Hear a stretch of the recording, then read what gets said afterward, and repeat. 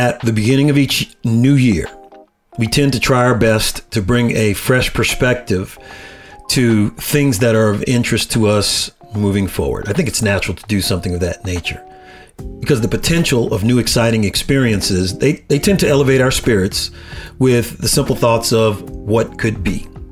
But coming out of the holidays, before we're even able to enjoy the new fresh perspectives, we tend to bring a little bit extra baggage, oftentimes more than we'd like, definitely for me.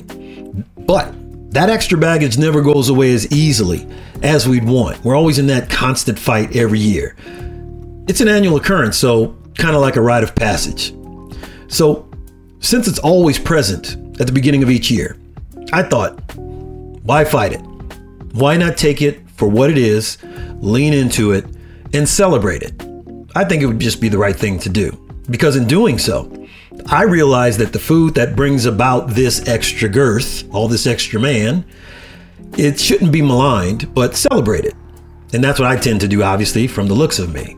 Friends from all over the country, from all ethnicities, from all over the world, actually, we kind of share these incredible stories each year of how food in each of our different families plays an important part in how the holidays would never be close to the same without the infusion of these certain types of food.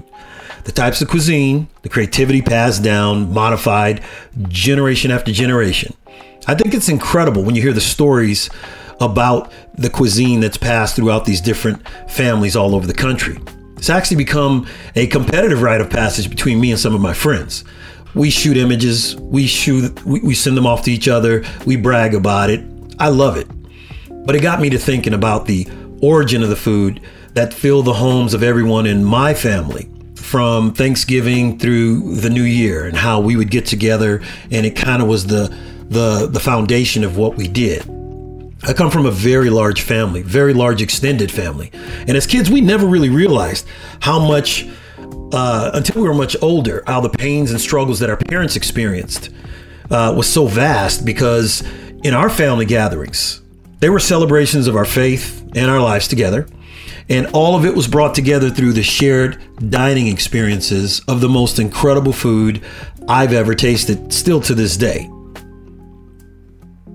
Each of us tend to leave those family gatherings definitely with a whole bunch of extra calories, but floating on clouds after being together. And in thinking about those incredible dining experiences, I've come to some conclusions, and I feel very strongly about it, that the shared dining experiences that filled my childhood family gatherings possessed a much deeper component.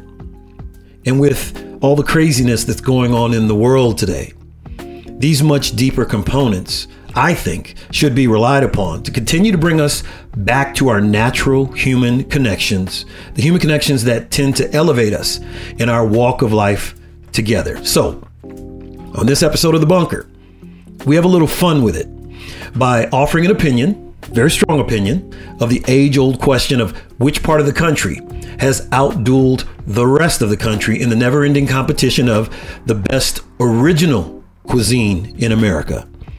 And as elevating of an experience as great cuisine can be, I have a feeling my opinion of where the best original American cuisine hails will cause a few ruffled feathers. I'm good with it.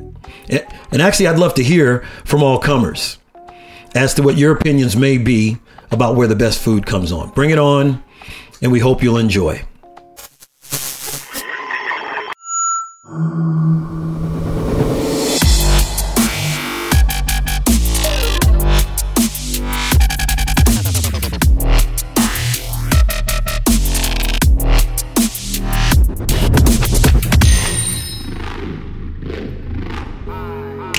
The irresistible collaboration of taste, aroma, sound, and human connection. There is nothing in life that binds us together, helps to elevate us as strongly as food. It powers our physical being and captures our soul.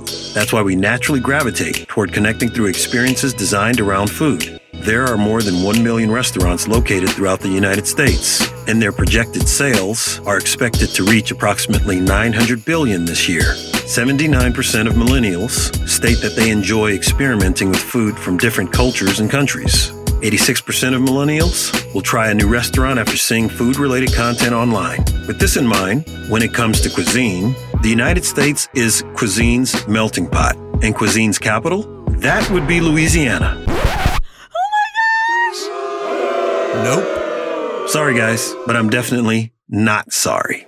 You would think that this melting pot would have an endless supply of culinary creations that will be uniquely American. Don't get me wrong, the major cities in America boast some of the most awe-inspiring, dream-worthy culinary creations anyone could ever hope for. But as great as those dishes may be, there always seems to be an emphasis on the dish's nation of origin. The best Italian food is here in New York. The best Mexican food is here in LA. The food in San Francisco's Chinatown can't be beat. There's not even conclusive proof as to the origin of the beloved hamburger, which of course is one of the most incredible culinary creations ever. But I digress. The best original cuisine in America, that's where I believe the phrase, the whole is greater than the sum of its parts, comes into play. Great cuisine seems to evolve outside of cultural bubbles. And that's why the Champions title definitely belongs to Louisiana, in particular, the southern part of the state. The history of how this came to be, as well as the explosion of flavors represented in the region's unique creations such as gumbo, jambalaya, and etouffee, definitely set the region apart from every other. Originally derived out of necessity or a means for survival, the best and uniquely American cuisine was strongly influenced by various cultures, in particular, West and Central African, Native American, French, and Spanish. As long as humans have been able to move about the planet, they've traded spices and herbs, secret ingredients and techniques with cultures different from their own. Generational practices from one culture are then infused into new methods from another culture. And over the years, with thousands of people experimenting and modifying a dish to their preference, a unique creation arises, separate from its original source through every passionate iteration. So unless you happen to visit a tribe in one of the few remaining isolated locations in the world where the indigenous people still eat by way of their earliest traditions, then you're more than likely enjoying cuisine that is an amalgamation of everything and anything before that moment. So as for now, all hail gumbo, jambalaya, and etouffee.